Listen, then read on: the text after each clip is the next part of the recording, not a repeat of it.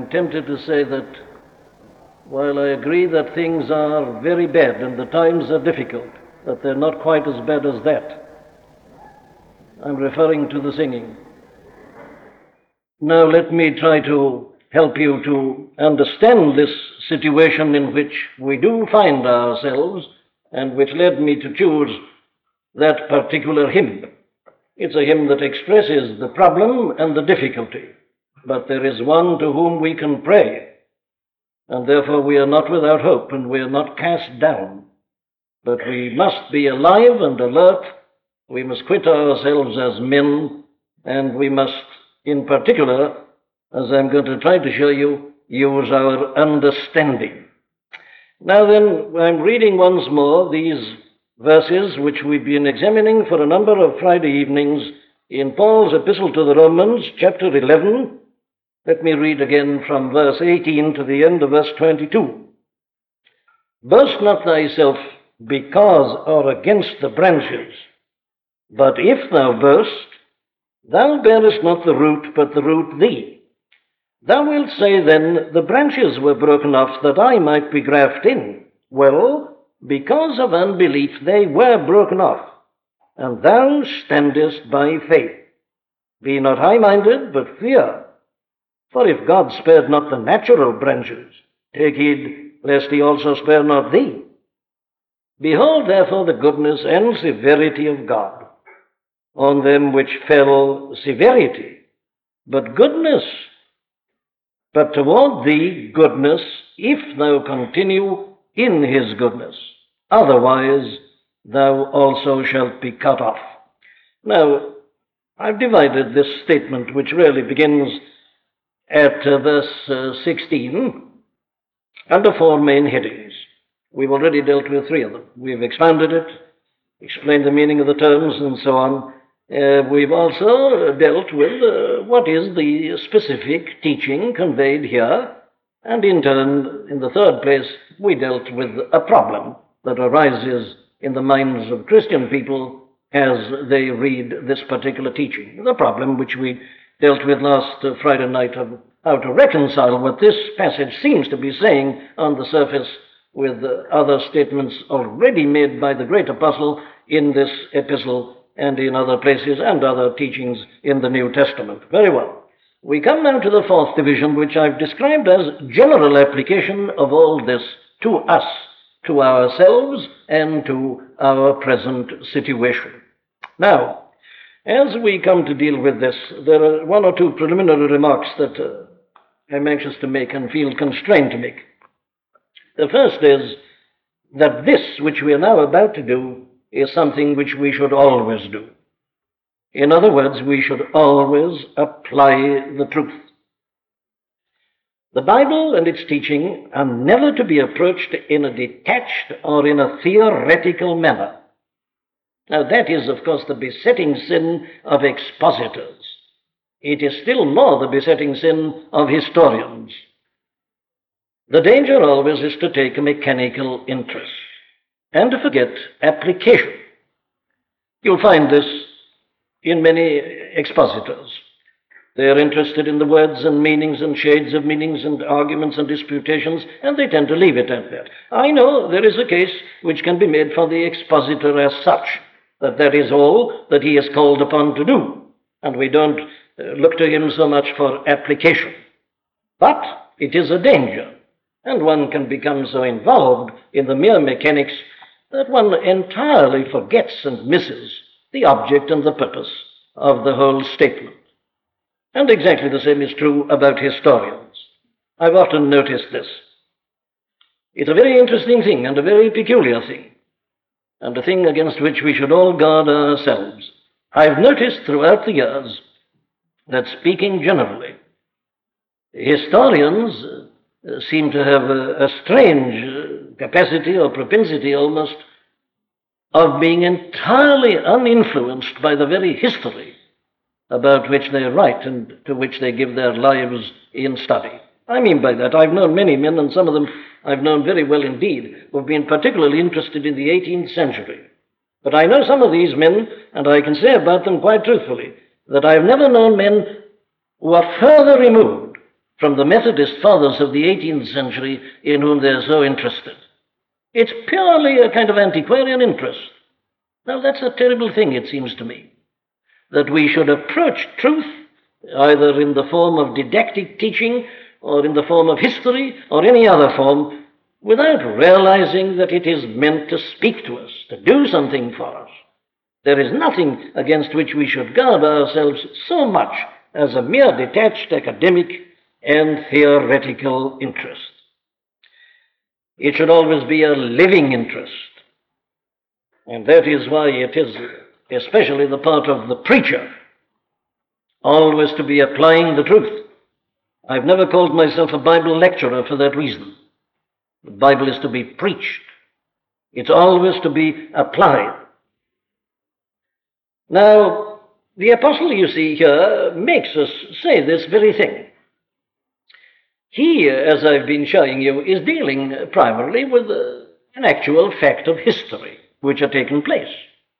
That the Jews had rejected the gospel and are outside the church and outside the kingdom, whereas the Gentiles have come in. Now, that's a pure fact of history. But the apostle, you see, can't merely handle this as a fact of history. He's concerned with the meaning of this, with the relevance of this, what this has got to say to the church, to the Gentile Christians who are in the church. He applies the very fact of history which he is reminding these people of. And that is the thing, I say, which we must always be careful to do. There's a great deal of history in the Bible, but the history that is in the Bible is not only history. That's the important point. Why not? Why is it that the history of the Bible must never be regarded merely as history?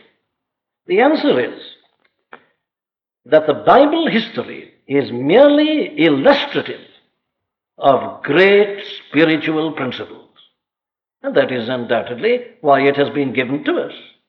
The business of the history is to illustrate the great teaching, the great fundamental and eternal principles of God's plan and purpose of salvation. It's not meant to be something in and of itself, which you can therefore either take or leave. Now, there are many people who do this. There are many Christian people who ignore the historical portions of the Bible, and they don't see such much value in it.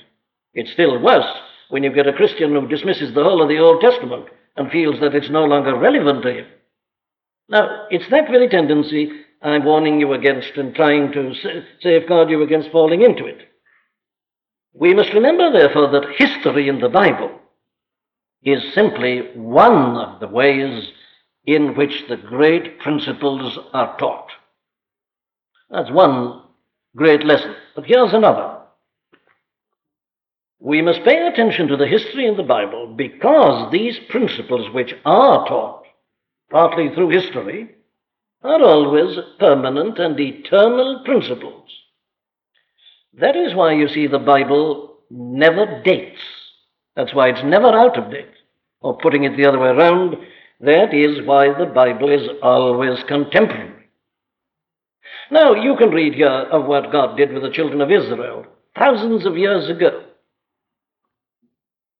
But the fact that it happened so long ago doesn't mean that it's got nothing to say to us. It has for this reason, that it's the same God who dealt with them as who deals with us, and he doesn't change.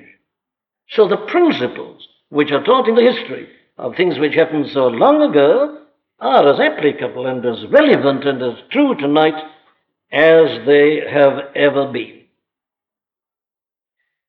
Very well then, I say that we must always remember that past history and examples of what has happened to nations or to individuals, that these are but illustrations of these great eternal truths and principles that God is always teaching his people.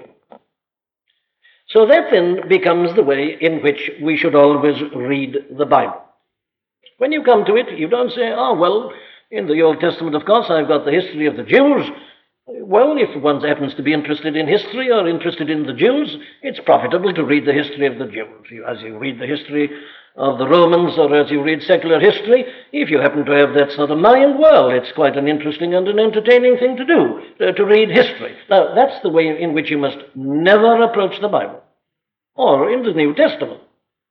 You may feel, and people often have felt and have said this, they say, I can't understand why we have all this in the Gospels about the wrangling that took place between the Pharisees and our Lord. What's that got to do with us? These miserable, wretched Pharisees and scribes and Sadducees and doctors of the law were always coming along and putting their questions and so on. What's all that got to do with me?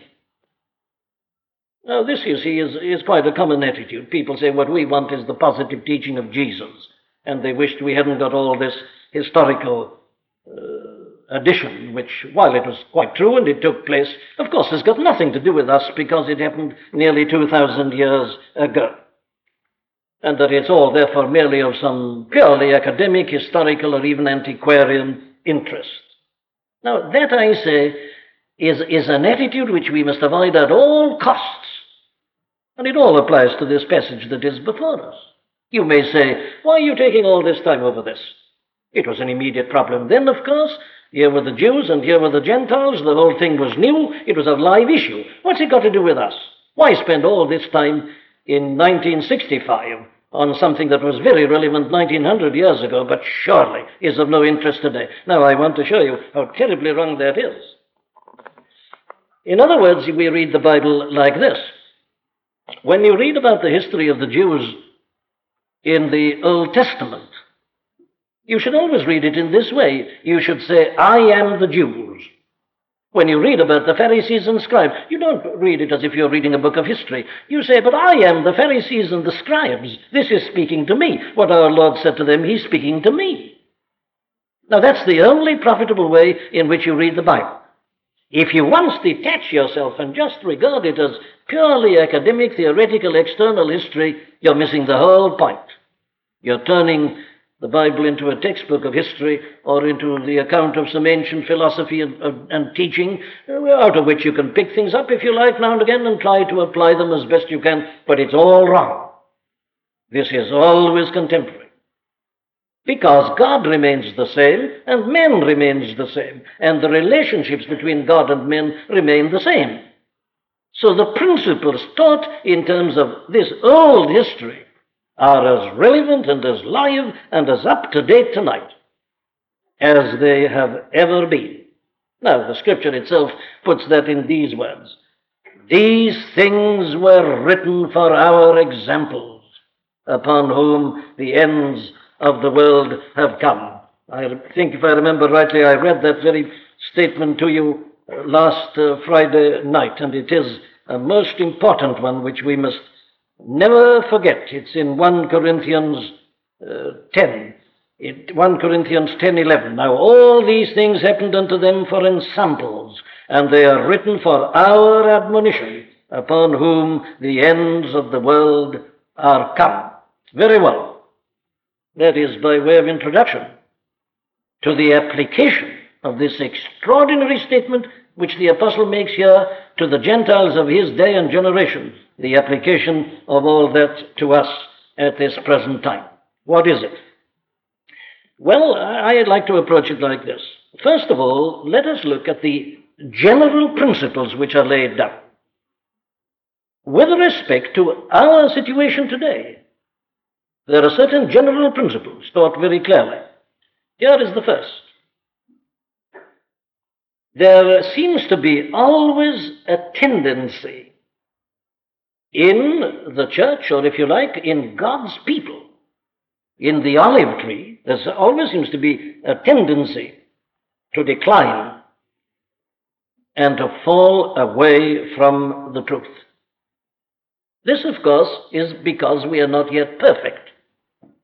Because sanctification is a process, and because we are dull and slow of hearing. The great principle that stands out here is that obviously there is this tendency in God's people to fall away from the truth. I'll show you the great illustrations of this in history in a moment, but here it is, of course, on the surface in the case of the Jews. Now, I want to quote a sentence to you, which I remember reading. It must be over 30 years ago, and I'm quoting a man who was about as far removed from being an evangelical Christian as a man could be, but he was a great thinker and an acute observer, the late Dean Inge. He produced a little book on Protestantism. It was one of a series. I'll never forget the first sentence in that book. It was so true. He put it all in one phrase. He said, every institution tends to produce its opposite. Now, that's a very profound remark. It's a very perfect summary of the very thing I'm trying to say here. Every institution tends to produce its opposite. Now, he was writing on Protestantism, and what he was able to show so cleverly, and which I want to repeat tonight, is this, that by today, Protestantism has become almost the exact opposite of what it was at its beginning in the 16th century. That's what he meant. Now, this is the trouble. Why does it arise? Well, it arises for this reason. And I know of no more fascinating subject than this, apart from anything else, for the mind and for our understandings. One of the greatest fights and struggles that ever goes on is the struggle between the spirit and the form. The spirit and the form. Now, the spirit must have a form. That's why you have such a thing as the Christian church. An idea must always take form if it is to be of any value. Now, that's quite right. You must have a form to the spirit, but there is always a tension between these two. There are always certain dangers that arise, and the biggest danger of all is that the form tends to cripple the spirit. Oh, what a fight there has been. I don't think you can begin to understand church history. You can't understand the Bible unless you've got clear in your mind this struggle and tension between form and spirit. You see, what happens is this. You've got to have, I say, a form. In other words, there must be a minimum of organization, otherwise you can't do anything. You can be a vague dreamer, but you won't influence, you won't help anybody. Every idea has got to take form in some sense or other. But the moment you give it a form, you've got an organization, you've started on your great problem. And the problem is how to prevent the organization from throttling and killing the spirit. That's the trouble. Or if you like it in terms of the spirit and institutionalism. You remember that great phrase in the book of Ezekiel at the beginning about the spirit in the wheels. I'll never forget being in America in 1937 at the General Assembly of the Presbyterian Church, and a man gave an address, and he was going to tell us about some marvelous movement of the Spirit, which he said had been taking place, and he took as his text this term, the Spirit in the wheels. And one was expecting something tremendous, but I'm not exaggerating, neither am I caricaturing what the men said. But what it really came to was this. He evidently had had some idea, but all we were told about was how they'd taken an office and what they'd paid for the furniture in the office. Nothing but sheer organization. In other words, it was all wheels and no spirit. And there was no movement and nothing had happened. And nothing has ever happened since in connection with what he was telling us about. Now that's the danger. The wheel and the spirit. You work that out. Preachers, I give you that as a text. Work that out. The spirit, the relationship between the spirit and the wheels. You must have the wheels, but God forbid that the wheels should put an end to the spirit. Now, this is the thing that is so clear. The whole story of the children of Israel illustrates this. This hardening, this institutionalizing, this organization which ultimately destroys the spirit altogether. Now, it's a very subtle process, this, and it is sometimes a very slow one. But the fact that it is slow doesn't mean that it doesn't take place, but it's subtle and slow. It's almost imperceptible. You can't see it happening. And that is why the tragedy takes place so often in the history of the church. People only wake up to the fact that it has happened when it's too late to do anything about it. Of course, this happens in secular history as well. It happened in Germany just before the last war. There were many good things about Hitler, and that's why many Christian people were entirely persuaded by him. And they only realized what he was when it was too late. The thing is subtle. It's insinuating. Now, perhaps one of the clearest illustrations of all of this is the way in which the so-called higher critical movement came in last century. You see, here's the church. She was orthodox. Perhaps not as alive as she should be, but at any rate, she was fairly orthodox. up until about 1830. But this teaching gradually came in from Germany, and it began to insinuate in various colleges and so on in this country. Well, people began to say, well, what's this that's happening? Then they said, but it's all right. Instead of recognizing it at once and dealing with it, they said, oh, it'll work itself off. This is just young people, and they tend to do those sort of things. When they'll get older, they'll shake it off, and so on. Well, it went on and on like that. There was nothing big, nothing great, nothing obvious. But by today, of course, it's become predominating and controlling, and the truth is having to fight for its life.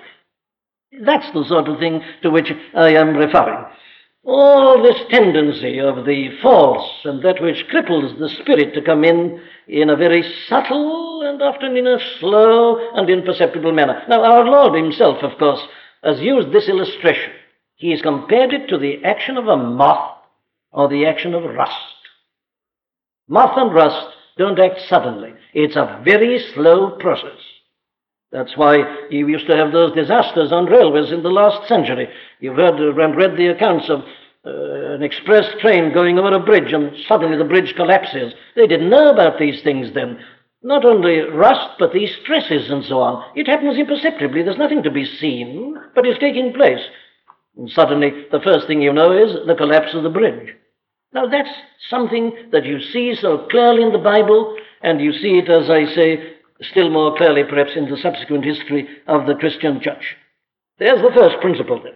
This tendency that comes in to declension, and all because of the conflict between form and spirit. Secondly, the cause of this decline is always because we forget first and original principles. That's always the cause of the trouble. It is always the direct result of forgetting an original principle. What do I mean? Well, I mean this. The principle is, as the epistle to the Romans shows more clearly perhaps than any other single epistle, is that you stand by faith and by faith alone. It's the great statement of this epistle. Justification is by faith only. And it has always been by faith only. It is all, we are saved by grace through faith, that not of yourselves. Or as I quoted to you last Friday night in Romans 4:16, it is by grace that it might be of faith to the end, that the promise might be sure to all the seed. In other words, that's the fundamental controlling principle. And when things went wrong with the Jews and when they go wrong in the church, it is always due to the forgetfulness of that first principle. This is an astounding thing. But it is nevertheless a fact that all the greatest problems in the world today are due to the forgetfulness of first principles. Not some complicated, involved outworking of the principle. It is always the first principles. Isn't that the whole problem of humanity today? You get all these commissions of inquiries and this and that and proposals, but the whole trouble is due to certain first principles. Indeed, there's only one, and that is they don't realize that man is a sinner, and because he's a sinner, he will go on behaving as he does. They can bring in new institutions, they can do this and that, the problem will remain. They don't know their first principles. Now, it's exactly the same with the church. All the troubles in the church ultimately are due to the fact that we fall away from justification by faith only. We begin to take pride in the fact that we are Jews, or pride in the fact that we are Gentiles, our good deeds and works and our church and this and that. We've lost it. It's all a question of losing a grip of the first principle. And then the third general principle that I find here is this one. That those who do fall away in that way from the truth and from the first principle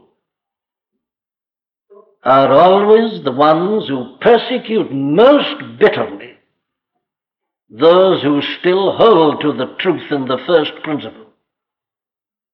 It was the Jews who put the Messiah to death.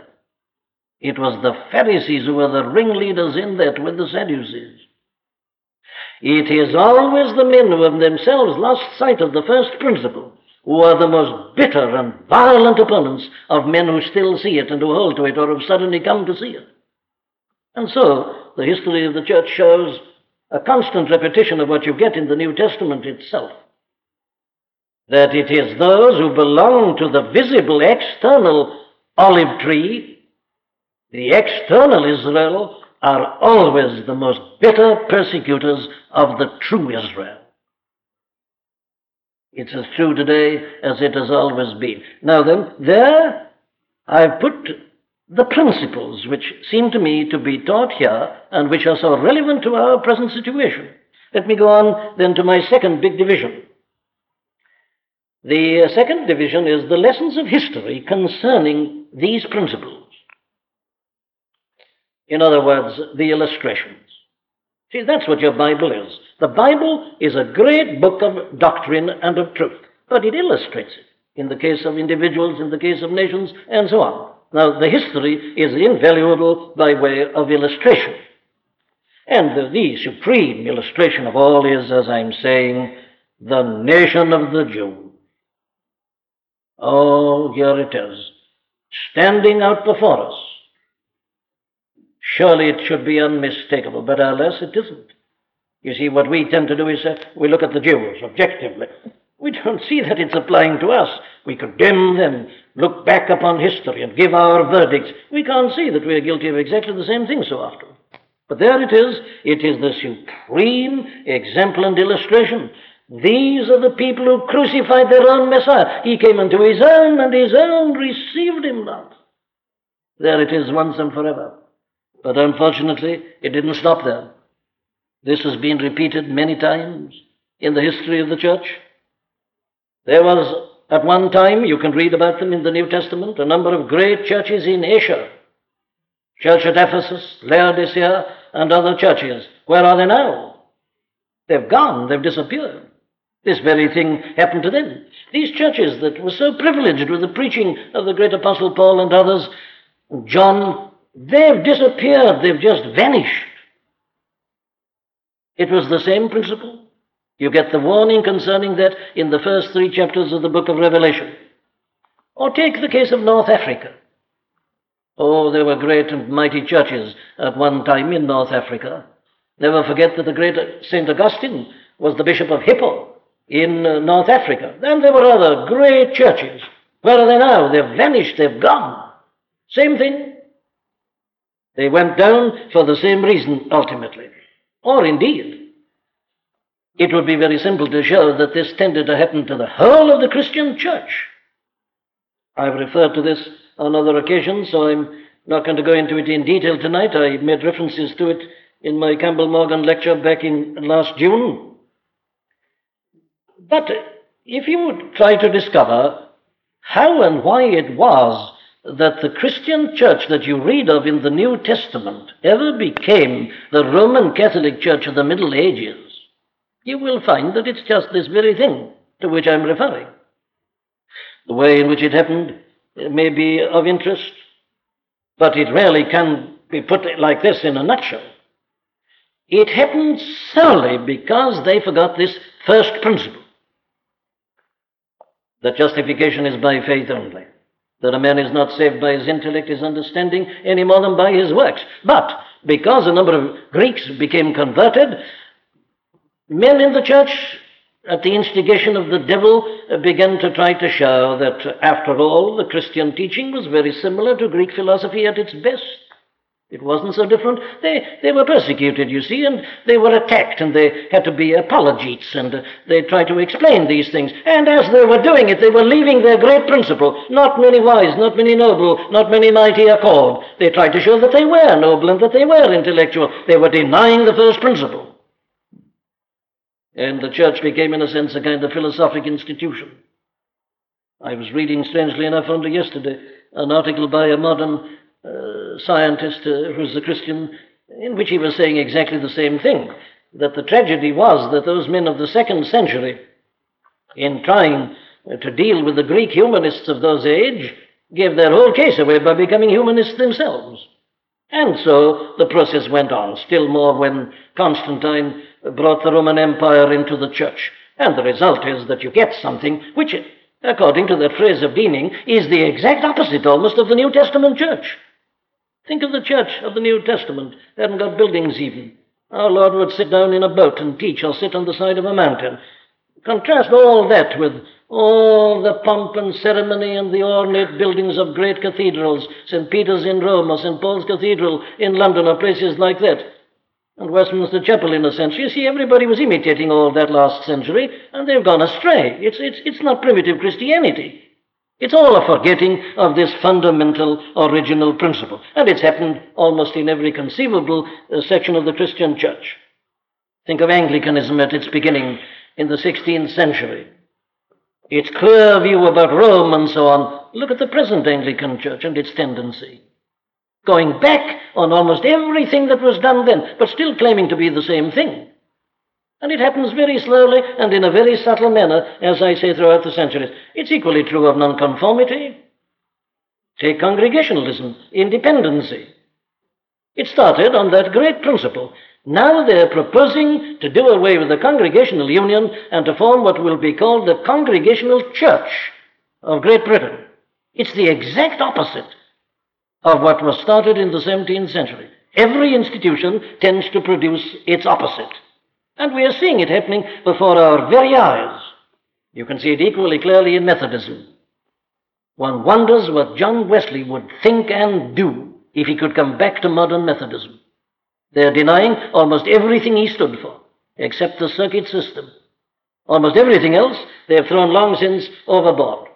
Now, this, you see, is something, therefore, that you can see in all the great divisions. Every one of them turns itself, or is turned unconsciously, into the exact opposite of what it was at the beginning.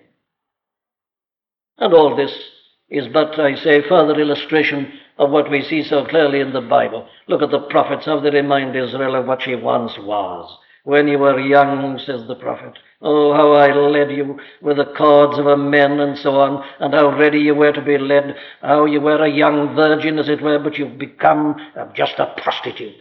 Isn't that what the prophets are saying?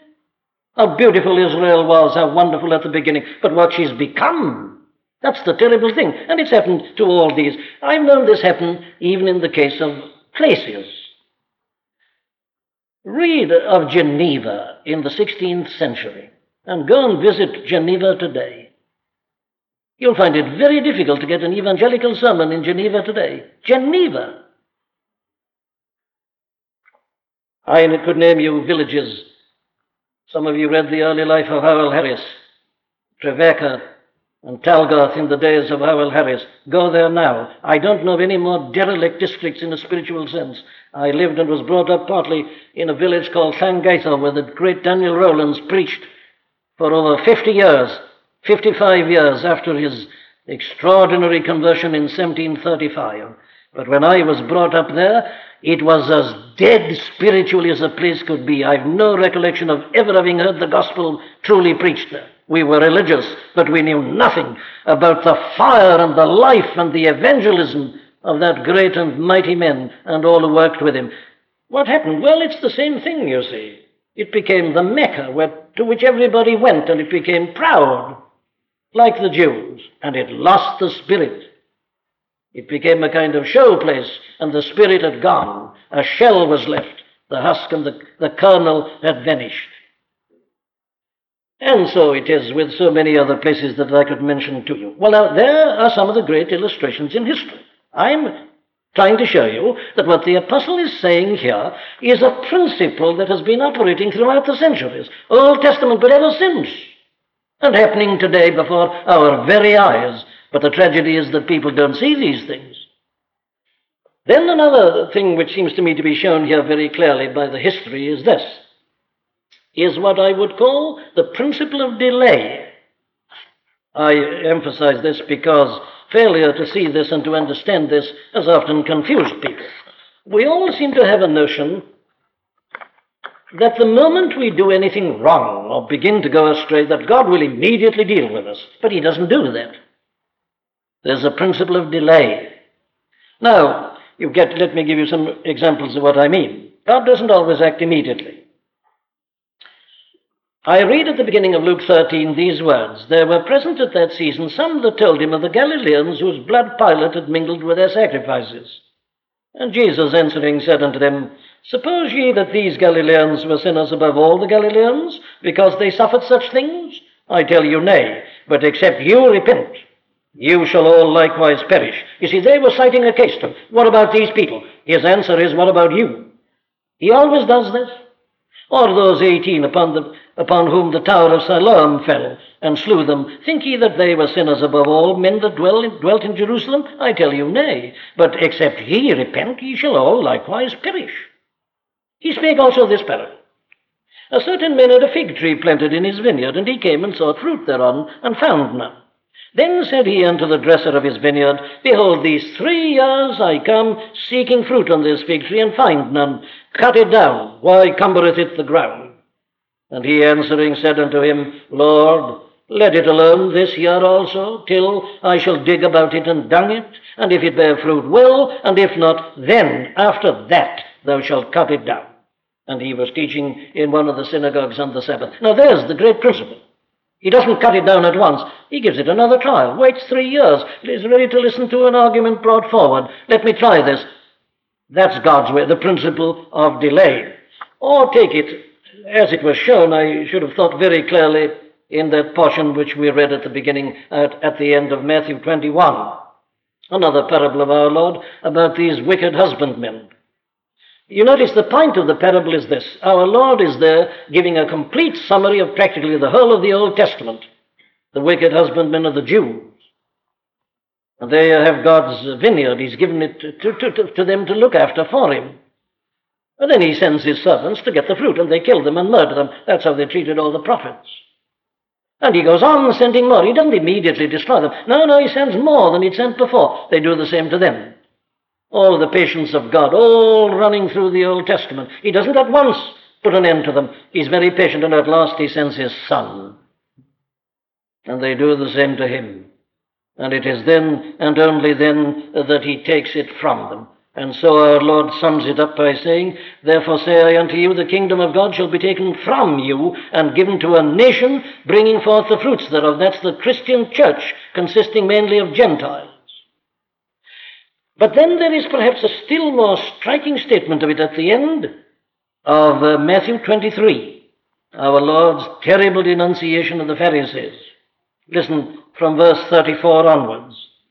Wherefore, behold, I send unto you prophets and wise men and scribes, and some of them ye shall kill and crucify, and some of them shall ye scourge in your synagogues and persecute them from city to city. Listen, that upon you may come all the righteous blood shed upon the earth, from the blood of righteous Abel unto the blood of Zacharias, the son of Barachias, whom he slew between the temple and the altar. Verily I say unto you, all these things shall come upon this generation.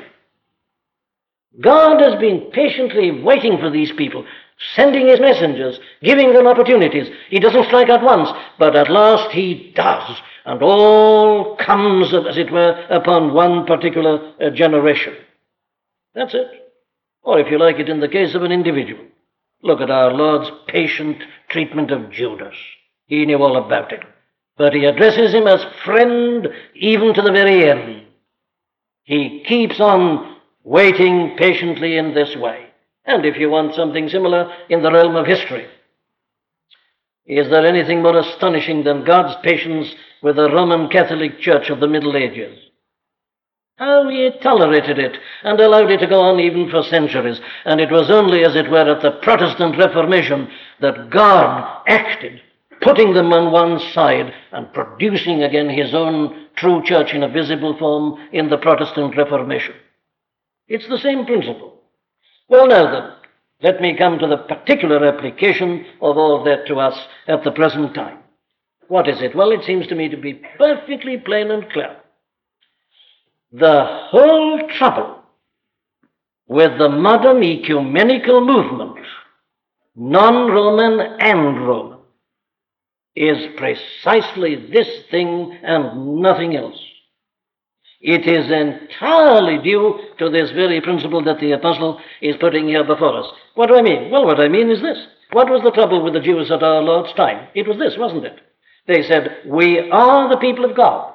We are the lineal descendants of Abraham. We are Abraham's seed. We are Abraham's children. We come down in an unbroken line from Abraham, to whom all the great promises were made. Therefore, We are saved. We are the people of God. We are all right as we are. Who is this fellow that seems to suggest there's anything wrong with us? Wasn't that it? And that is precisely the position today. What is called Christendom is assumed to be the Christian church. Why? It's assumed to be of necessity the church. Why? Well, simply because it is the lineal descendant. It's come down as an unbroken tradition. It's the same external organization. It has this long history coming down unbroken until tonight. It's true of Roman Catholicism, which traces itself back to the original Christian church. It's true of Protestantism, tracing itself back to the Reformers and so on. It's true of all the denominations. They are assuming that because they belong to this same organization, to this one unbroken tradition, that they're of necessity Christians. The external organization is regarded as the church. The tradition is regarded as a guarantee that we're all right. There is no concern about the purity of the church. There seems to be no concern about the message of the church and the faith and the practice of the church.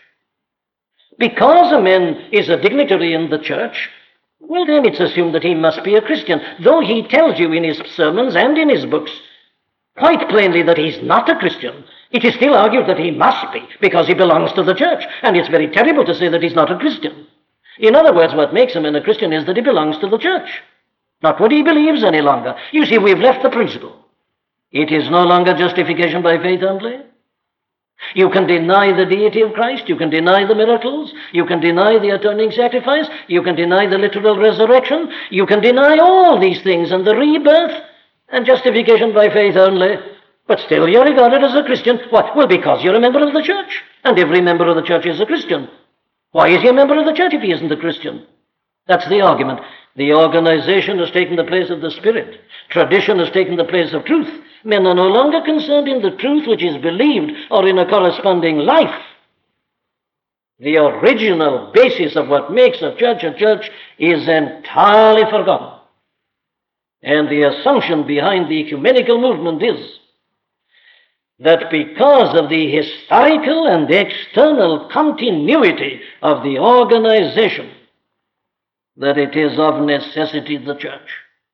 I say that that was precisely the error and the sin of the nation of the Jews when they rejected their Messiah, and which caused God to pluck them out of the olive tree. And, of course, they're proving the analogy still further today by persecuting those who are still holding to the original principle. They say that those of us who say things like this are not Christians because we're lacking in a Christian spirit, which means that you allow anything to be said, and that you never criticize, that you always praise everybody, that you're never negative. They are persecuting those who hold to the original principle, as an apostate church has ever done since the days when the nation of Israel herself became apostate. The modern ecumenical movement is an exact reproduction of the very thing that the apostle is dealing with in this section. Let me give you one other thought. I feel that here also the whole question of children brought up in the church is acutely involved, because they, of all people, are encouraged to assume that they're Christians because they were sprinkled when they were children, or because they've always been brought to church and have always been in the atmosphere. They were never anything else. I'm not saying that they are not Christians. There are so many of them, thank God. All I'm saying is this, that this tendency is greater in them than in anybody else. The danger of assuming that because you belong to the organization that you're of necessity a Christian. The danger of forgetting the vital principle, which is justification by faith only, individual experience of God and of the rebirth. Think that out for yourselves. It's not as acute a problem as the ecumenical one, but it's a very real problem. Very well, then, I say next, what is it that awaits us? And the answer is that no man can prophesy. Because of this principle of delay that I've been showing you, all I know is this, that there is a day coming when the apostate church, however big and powerful she may be, will be cast out, will be spewed out of the mouth of God. You get the account of that in Revelations chapters 17 and 18. It is coming. The great world church that we are hearing so much about is going to be spewed out as the apostate, vile thing that it is. And the sons of God will stand out in the brightness of their glory. I don't know when. I can't prophesy what may happen. These tendencies may go on and on. There is this comfort, there is this hope. Something great and tremendous is going to happen amongst the Jews before that happens. But that will happen. There is ultimately going to be not only a sifting, but this retribution. The principle at the end of Matthew 23 is still working. Very well, my last word is this. What is the way of safety for us in the light of all these things? My first answer is, never forget Romans 11:22. That's the best advice I can give. Keep Romans 11:22 before you. Behold, therefore, the goodness and severity of God on them which fell severity, but toward thee goodness, if thou continue in his goodness, otherwise thou also shalt be cut off. What's it mean? It means the need of constant self-examination. Let him that thinketh he standeth take heed lest he fall. Don't rely upon the fact that you're sound in doctrine now. That's no guarantee that you'll be in a year's time. Be careful lest in your correctness of doctrine you may become hard in your spirit and make your doctrine of no value to you. Thank God for any gifts he has given you. Don't begin to rely upon them. Because if you do, what applies to you is 1 Corinthians 13. Though I speak with the tongue of men and of angels and have not charity, though I have faith that I could remove mountains, and so on, though I understand all mysteries, it's no good. Your sounding brass, tinkling cymbal, all your knowledge is of no value to you. You see how subtle this thing is? Self-examination, constant fear. Be not high-minded, but fear. Always realize this danger. Always check yourself by the original principle, lest you should in a very subtle and slow manner be drifting away from it. The next thing I say is this. You and I are responsible only for ourselves and for our age. We are responsible for this, but we cannot legislate for the future. When I say things like this to some people, they say, all right, we agree with you, but if we do what you're saying, is it any guarantee that things will be all right in 100 years' time? The answer is no, but I'm not responsible for what my grandchildren may do, neither are you. But you are responsible for what you do. Every man shall bear his own burdens. You cannot legislate for the future, but our business is to see always that the church is pure in her doctrine, pure in her practice, whatever the costs. But we can't guarantee that it's going to continue. The church has been so pure many times, but always this other principle seems to come in. They fall away from the original. But we are responsible for our own day and generation. And lastly, it seems to me quite inevitable that our duty is clear, that we have nothing to do with a church which is guilty of repeating the fatal error and sin of the Jewish nation. We have nothing to do with a church that is apostate, with a church that puts organization before the truth, tradition before the truth, which has forgotten the very being and existence of itself, the principle that has ever brought into being and has made it what it is. A church which has departed from that is no longer a church. And for us to be associated with such a body is to partake of its sin and to be partly responsible for its apostasy. Well, my dear friends, there are some of the things which seem to me to be spoken so plainly and so clearly to us at this very moment by this amazing statement of the great apostle in Romans 11, verses 16 to 22. May God apply them to our minds and hearts and spirits and give us grace to be obedient. If ye know these things, happy are ye if ye do them. Let us pray. O Lord our God, we come back unto thee.